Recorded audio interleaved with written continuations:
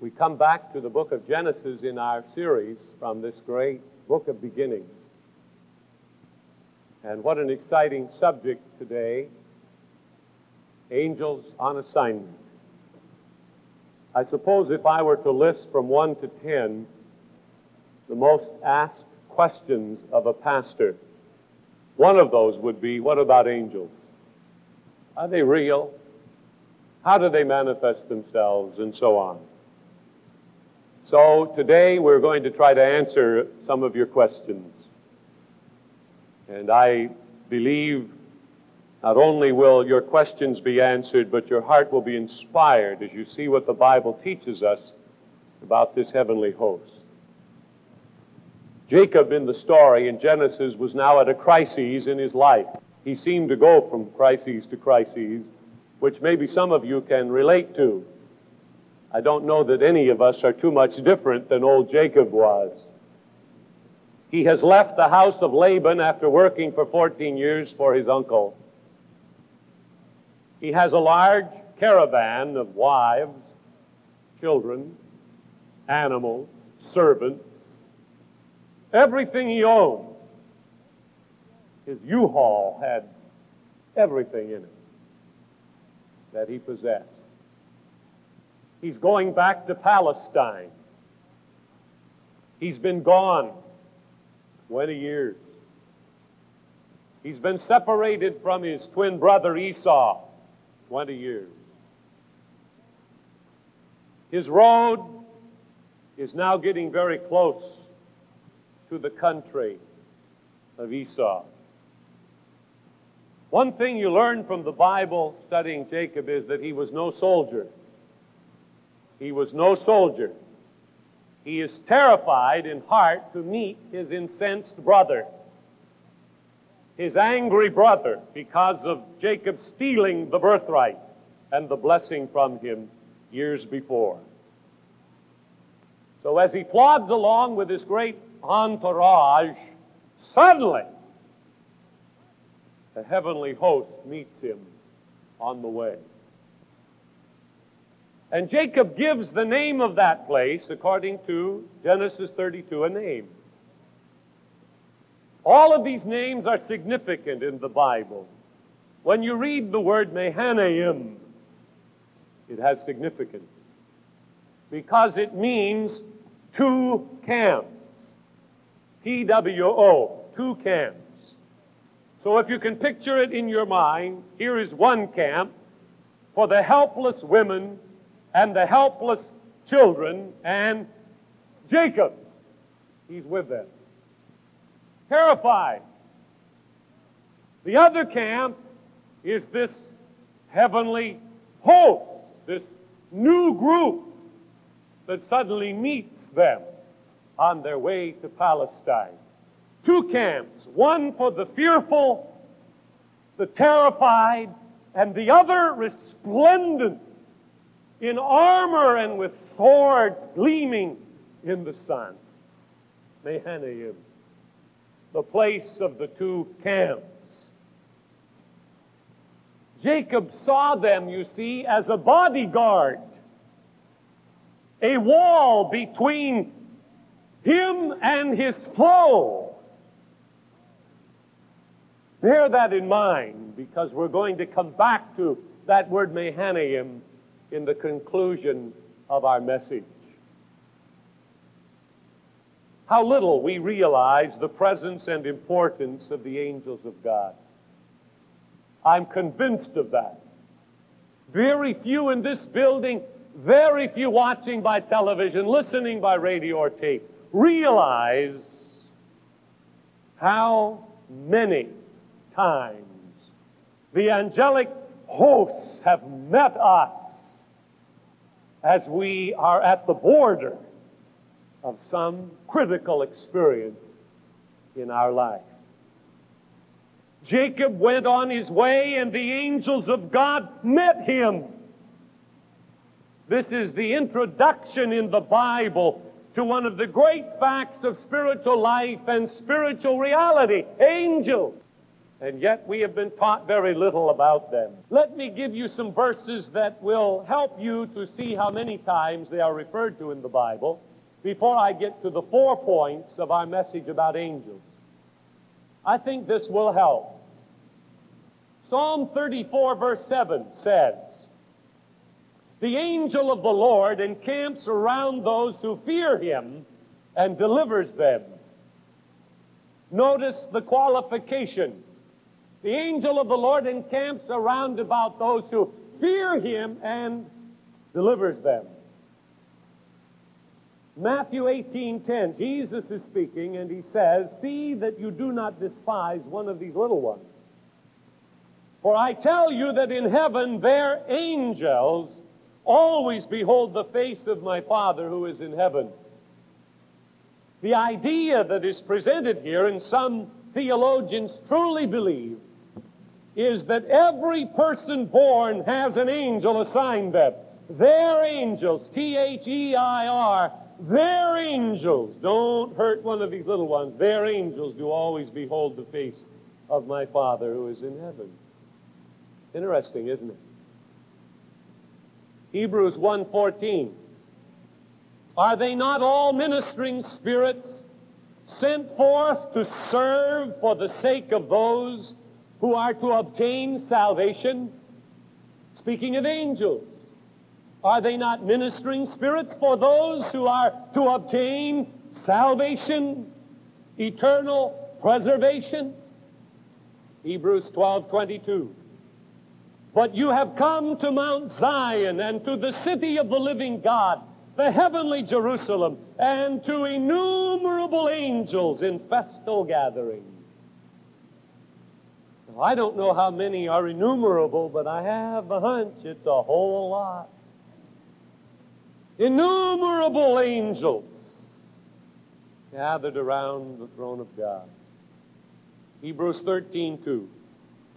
"Do not neglect to show hospitality to strangers, for thereby some have entertained angels unawares." You had better be careful about the strangers you meet. It could be an angel of God sent your way for something. You entertain angels unawares, according to the Scripture. Billy Graham wrote a book, Angels, God's Secret Agents, and he said angels, whether noticed by men or not, are active in our 20th century world. Are we aware of them? I think a lot of us would have to say, no, not really. But we will be from now on. In the Old Testament, Abraham was visited by an angel. Moses was visited by an angel.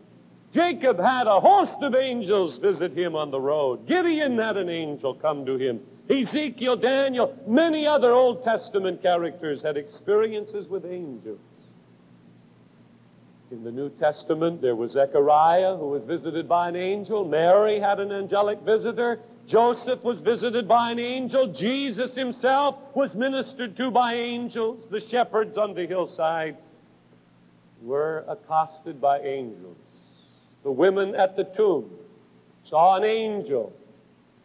The apostles at the ascension heard from the angel. Peter in prison in Acts 12 was visited by an angel. Philip had an angel. Cornelius had an angel. Paul had an angel. John had an angel. All had experiences with angels. And I would almost say that everybody that hears my voice has, but you didn't realize it. So let's take a look, shall we, at this great subject. Let me begin by giving you a story of a missionary in Sumatra. This missionary in Sumatra moved into this very dangerous tribe, built a 3-room house. And the enemy's oppression was so great that often during the day they would have to go to prayer and to the Word of God to read and be built up, and this evil spirit would then dissipate for a time. It was not too long after that the missionary had a knock at the door one day, and it was one of the villagers. They sat down on the bench outside the door, and The villager wanted to see the watchman of the missionary. The missionary frowned a bit and said, "Watchman? We have a cook and a boy who takes care of the animals a bit, but we have no watchman. What do you mean, the watchman?" "Well," he said, "when you came here, we were opposed to your coming. We did not like you. We felt you were coming here to bring some evil upon us. And so we decided in the village that we would all come at night and kill you. And night after night we have come to do that. But every time the watchmen have been outside of your house with gleaming sword, and we could not come in. I want to see the watchman," he said. He was not satisfied. The missionary had to open the door of the house, and this native went through every nook and cranny of that house looking for the watchman. There were none to be found.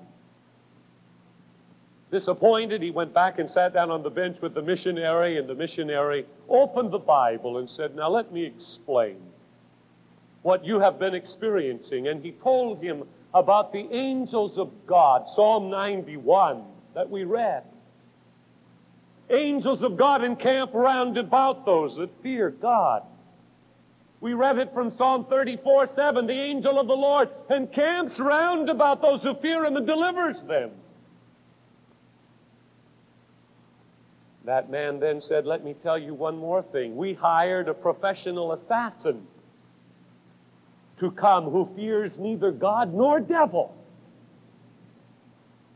And he went running through the village with his sword over his head, ready to kill you, and ran through the bush. And when he broke through the thicket in front of your house, there were the watchmen. And he came running back into the village saying, 'There are too many of them. I cannot do it.'"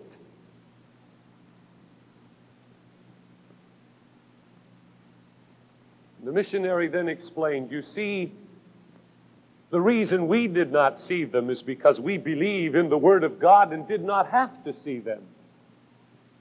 But the reason you had to see them was because you do not believe in the Word of God. And so God had to show you by placing His angels there with gleaming sword that He was the God who protected His own." And they were protected. That is the ministry of angels for humankind. Now let us look at four things that I think the Bible so clearly dictates about angels. Number one, angels of God meet us on the dusty road of common life. The angels of God meet us on the dusty road of common life. Look at chapter 32 of Genesis again. Jacob went on his way. You read through that and it didn't say anything to you. But now it's going to be significant to you. It was when Jacob went on his way, on his journey, that the angels of God met him. When you leave this sanctuary today, may these words be in your heart. When Jacob went on his way, as you go on your way, who goes with you? The angelic hosts of God meet us on the dusty road of human experience, right where we are. That's why that word is there. While Jacob went on his way, can you see him walking over the fields of Edom, fear striking at his heart, when suddenly he hears a strange sound, the whirring of wings? The sight suddenly picks up the brightness of flashing armor. The dusty road is more likely to be trodden by angel feet than the remote summits of the mountain somewhere. That's the beauty of the Word of God. Where we walk, where we are, where it's difficult, God says, "I will send my heavenly host. They will be there to meet you," while he went on his way. Have any of you ever seen the old German picture of the woman working at the kitchen, preparing a meal for the household with the angel helping her in the background? You ever seen that? It's a beautiful painting. And I believe it is the vision of this passage. A woman at her everyday task, serving her family under God with an angel there helping her. Have you ever said, how did I get done with that so quickly? That went so well. How did that ever happen?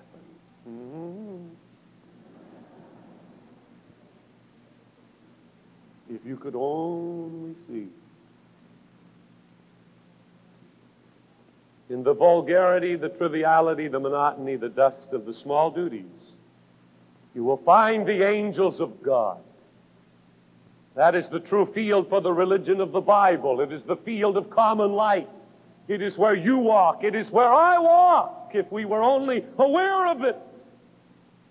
The angels had met Jacob 20 years before in chapter 28, and it was almost as though Jacob had to say, something familiar about this. The angels of God around him in his frightened moment as he goes back toward Esau, but between Esau and Jacob was the heavenly host as he journeys back to where he belongs in the common, ordinary practice of life on the dusty road of human experience. That's where you ought to expect God's angels. Secondly, they meet us in the path of God's choosing. Now, we may meet them on the paths of our own choosing, but it will be the sort of angel that Balaam met. It will be an angel of judgment, turning us away. Because we're going in our own way. We're going according to our own plan. And who can stand against the angel of God when we're choosing our own path and determining to go our own way? God has an angel with a gleaming sword to turn the donkey aside and let the donkey speak, to let the dumb prophet know he's going in the wrong way. Why did the donkey veer off? He kicked the donkey. He was mad at the donkey. He beat the donkey. He ought to have been beating himself. It wasn't the donkey. The angel of God was out there in front of him. And the donkey could see it when dumb Balaam couldn't. Why? Because he was going his own choosing. So it's in the will of God when you find the angels of God meeting us in God's choosing. The paths which God has before ordained that we should walk in them is the word that Scripture gives us. We can expect blessing and help and divine gifts. But when we say, Lord, I'm going to do it my way, you cooperate with me, then in the barren rocks and the bare lands where the sun beats down, we're going to meet perhaps the angel of judgment. Jacob said earlier, I being in the way, the Lord met me. I being in the way, with a desire for God, the Lord met me. When walking in the will of God, there is a buoyancy, there is a certain victory, there is a certain power that surrounds us. Why are you always running into brick walls? Perhaps it's because you've decided to go the way of your choosing. My friend, if you sit here today and that would have to be your confession, turn around and go God's way, and the whole angelic host will be there to help you. That's what we read from Psalm 34:7 and Psalm 91. Listen to these words from Psalm 18:29. By thee I have run through a troop, and by my God have I leaped over a wall. When you're walking in the will of God, that's the way you feel sometimes. You can go through a whole troop, and you can leap over a wall. And when David wrote those words, he was not thinking of a little picket fence. He was thinking of those massive walls that surround the cities back in that part of the world. They're wide enough to drive a chariot down. He said, by my God, I've run through a troop, and I've leaped over that wall. Why? Because he was in the will of God. Power was released in him to do that. Daniel 3:17 says, our God whom we serve is able to deliver us from the burning fiery furnace, and he will deliver us out of thine hand, O king. The three Hebrews went into that fire unafraid. Our God whom we serve is able to deliver us. Why? Because they were in the will of God. They knew that. They had not recanted. They had been faithful. In Daniel said, my God hath sent his angel and hath shut the lions' mouths that they have not hurt me. God sent his what? His angel. Can you get the picture? If I could paint it, I would. The angel standing there locking the jaws of those mighty beasts. And over here is Daniel sleeping.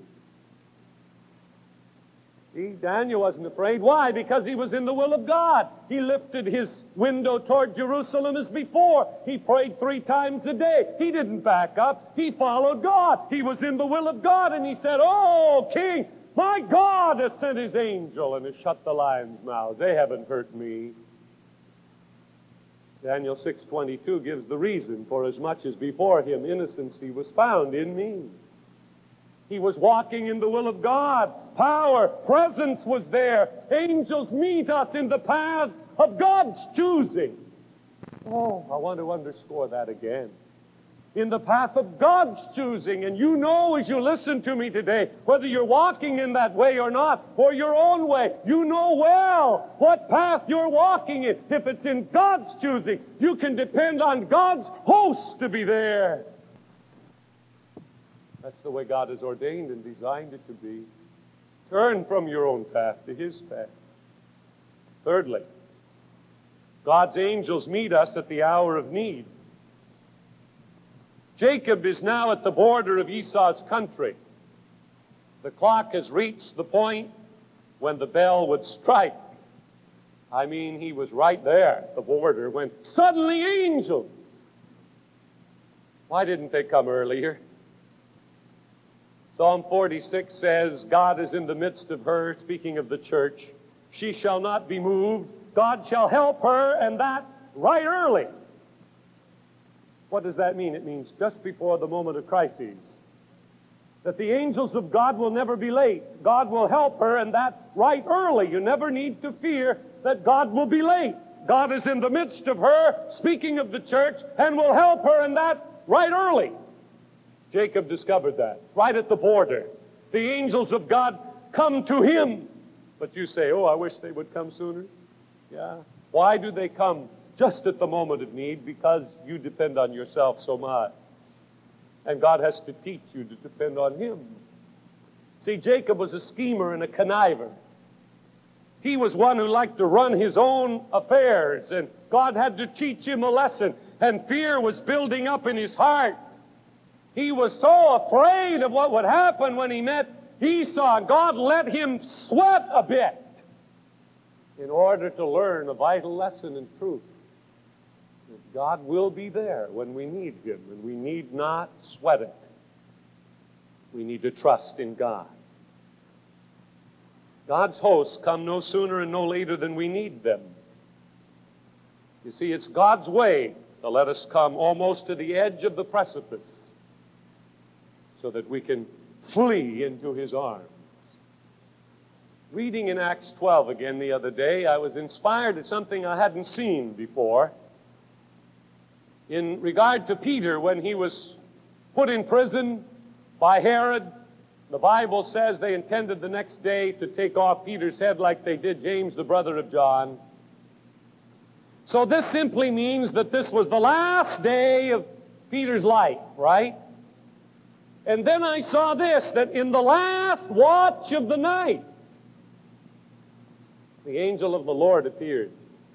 The last day, the last watch of the night, which meant that there would be no more change of soldiers. The soldiers that were there would be the last group that would be there in the last watch on the last day. Peter asleep in prison, trusting in his God.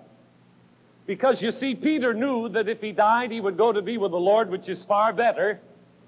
Or if God let him live, it would be through some miraculous intervention. So either way, he was going to win, right? But we don't understand that, it seems, because we wring our hands and we sweat it and we worry and we get all tied up in knots. But Peter was asleep when he knew that in the morning his head was going to be cut off if God didn't intervene.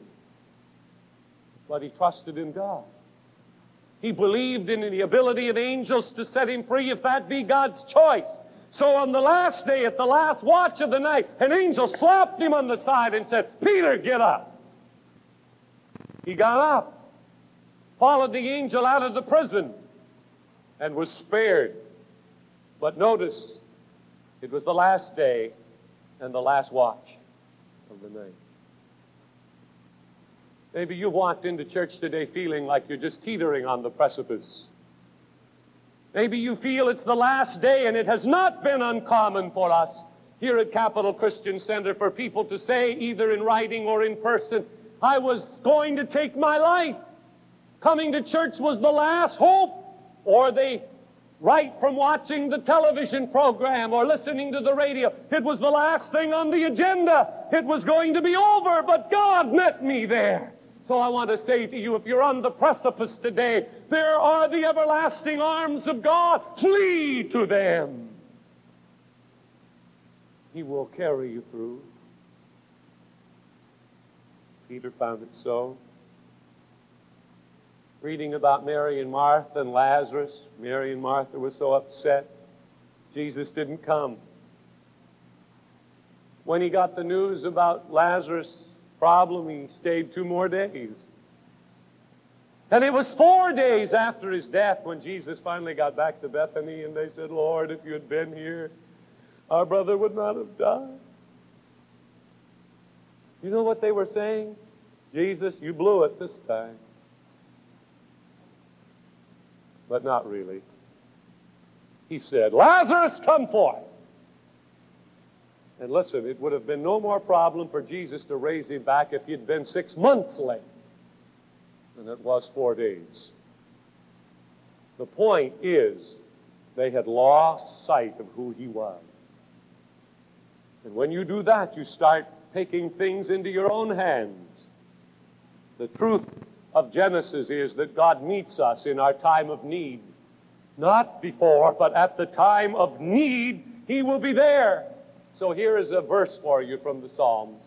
Psalm 37, verse 7. Rest in the Lord. Wait patiently for him. He shall give thee the desires of thine heart.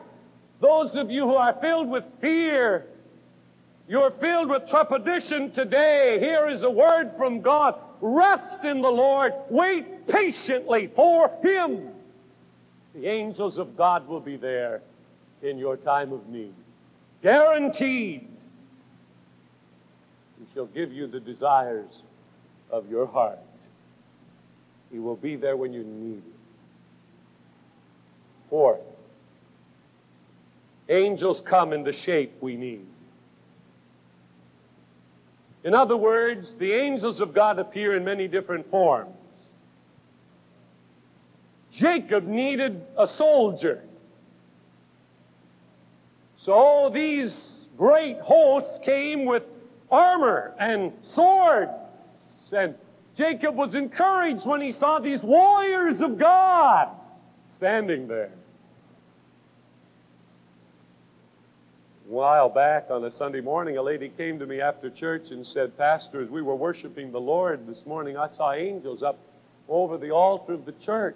And she described them. They were in beautiful apparel and wings. They don't always come in wings. But you see, they came dressed up for church.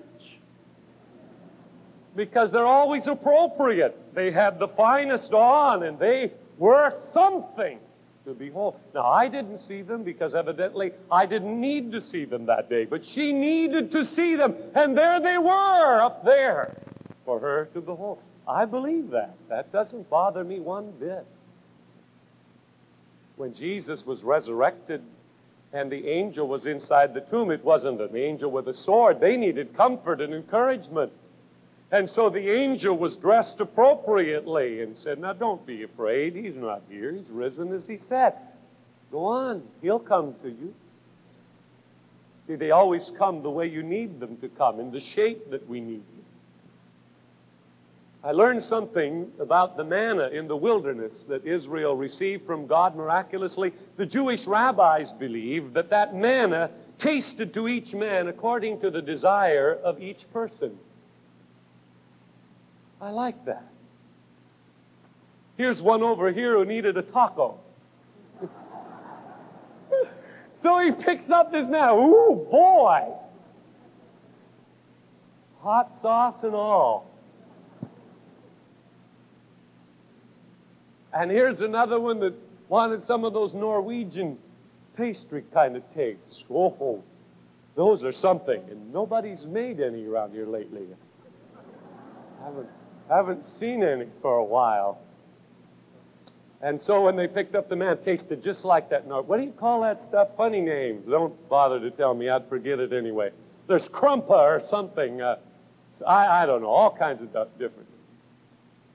Anyway, that's what they believed. And I don't have any trouble with that either. He'll give you the desires of your heart.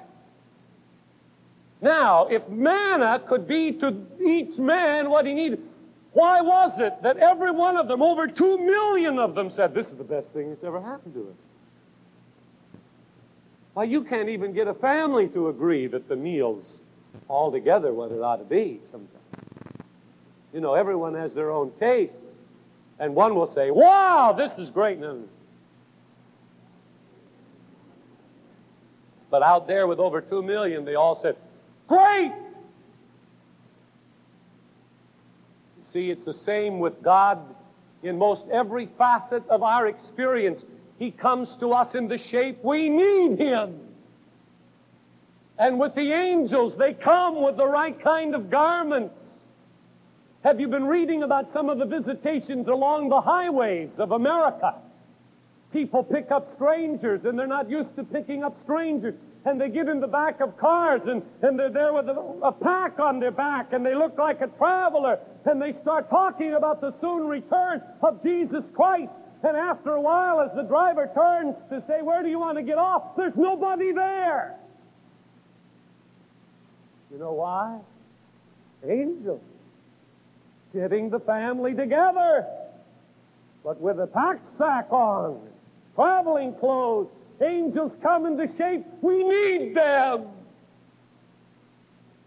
Oh, how good God is. It's like the communion. When you come to the communion next Sunday night, the body and blood of the Lord becomes to every man what he needs. If it's fellowship, it's in the communion. If it's healing, it's in the communion. If it's a knowledge that God is present with them, it's in the communion. The manifest presence of the Lord in those emblems.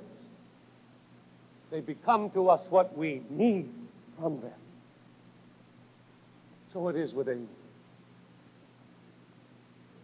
Now, I said we were going to come back to Mahanaim before we quit.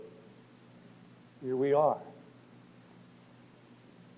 Centuries after the story in Genesis 32, a man by the name of David had a rebellion in his kingdom.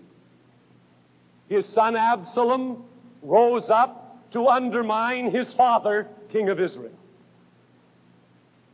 And because he had gathered a great host of warriors, soldiers, David fled the city.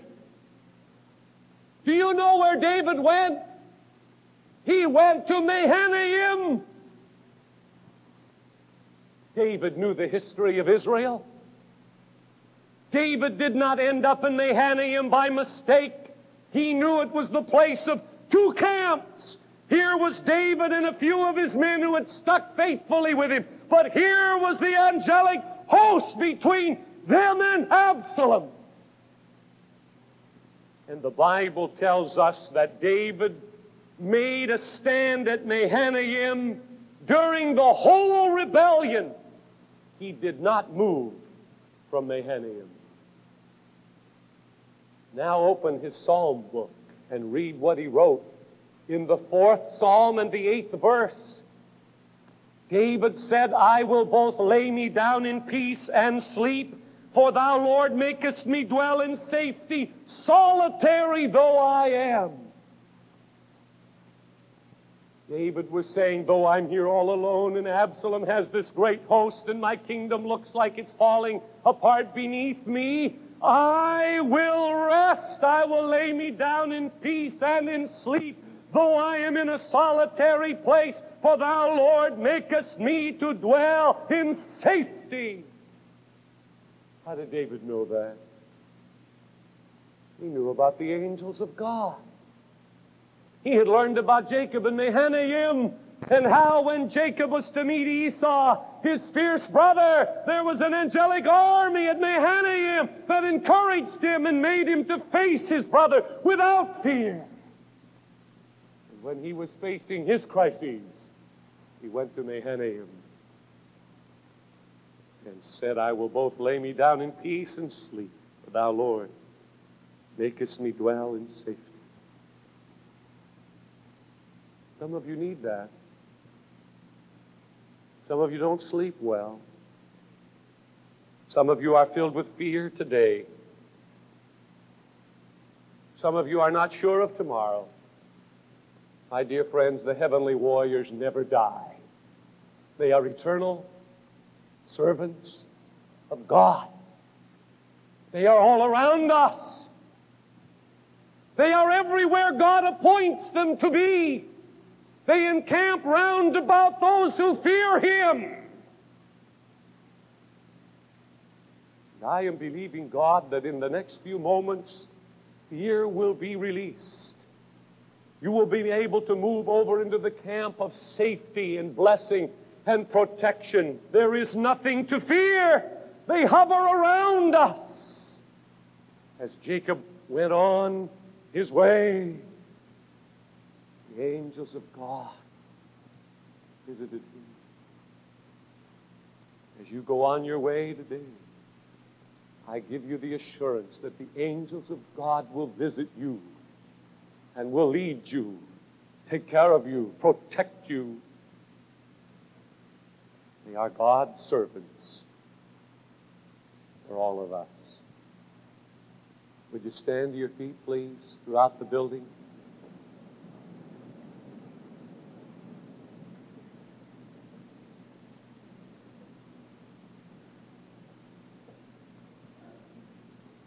I feel a surge of divine faith in my heart. I believe some of you could say like Esther of old right now, it seems like I've come to the kingdom for such a time as this. I need that. I'm ready for God's release. How many of you would raise a hand and say, Pastor, I'm filled with fear. I'm afraid. Fear haunts me and seems to follow me wherever I go. And I believe in the angels of God and that I can be released from this fear. And I'm asking God today for a miracle. Would you raise your hand wherever you stand? Raise it right up. Fear. Yes, all kinds of hands. Up and down. Fear. Fear. Fear. It's not of God. God has not given us the spirit of fear. Put your hands down. How many of you believe in angels? All right? Hands down. How many of you believe Satan has his demons too? His army, yes.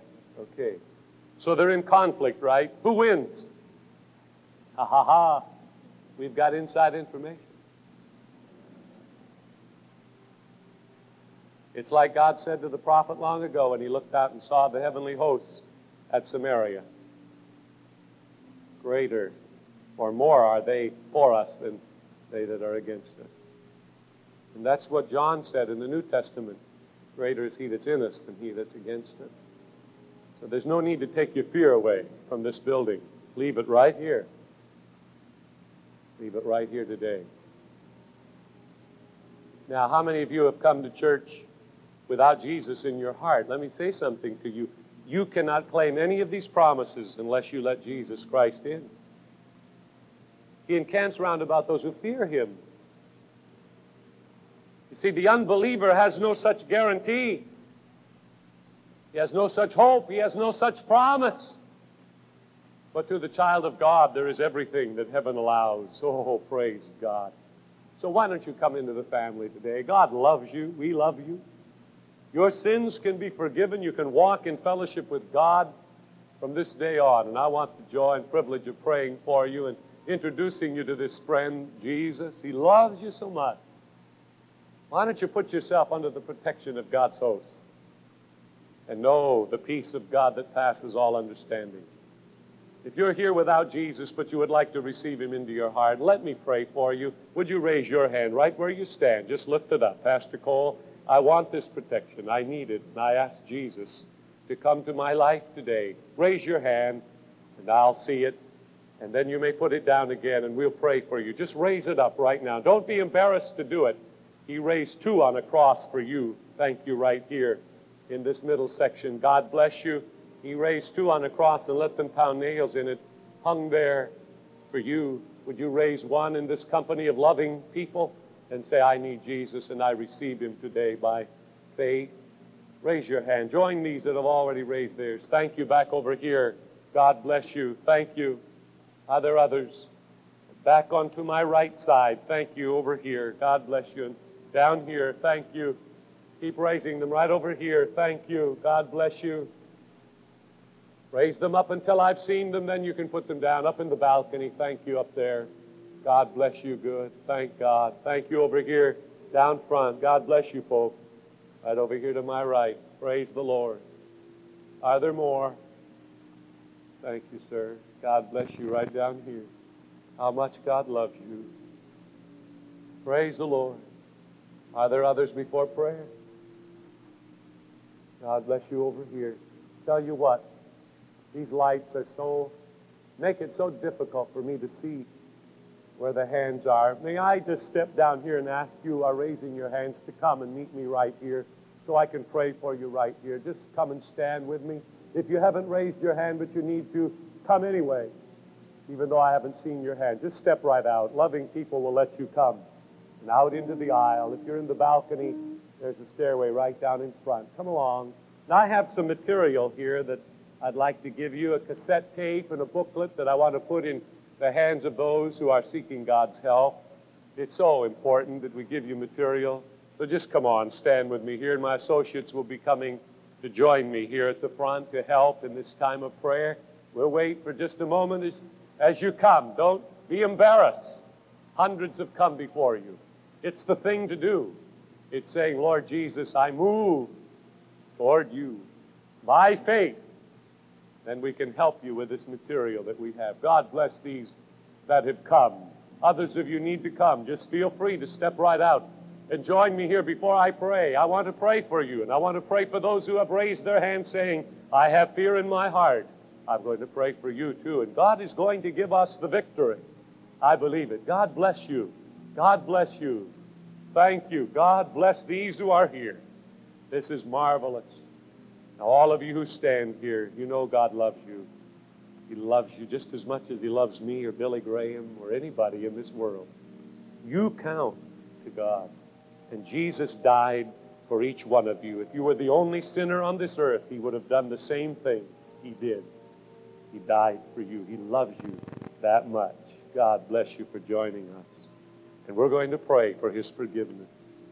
All of you want it, right? That's why you've come.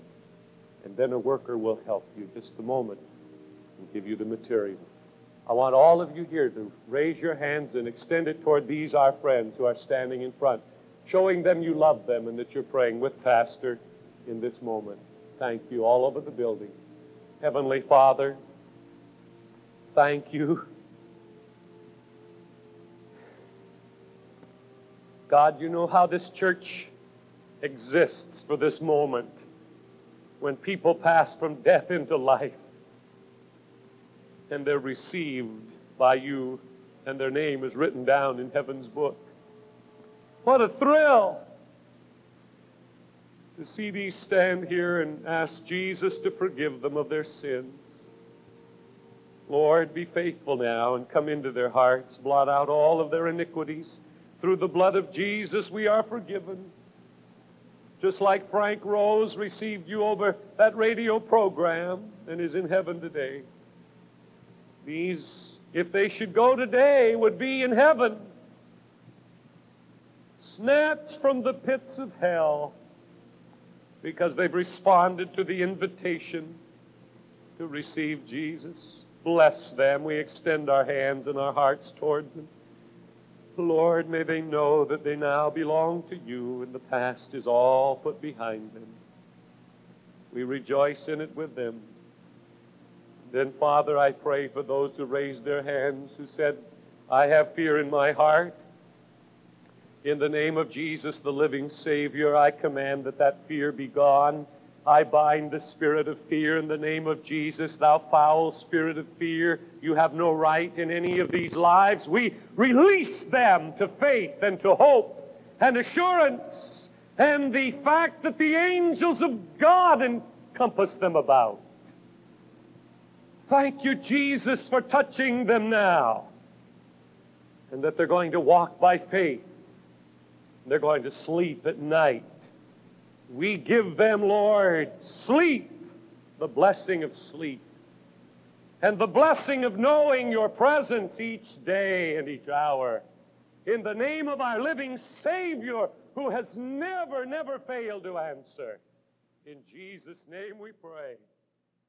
Amen.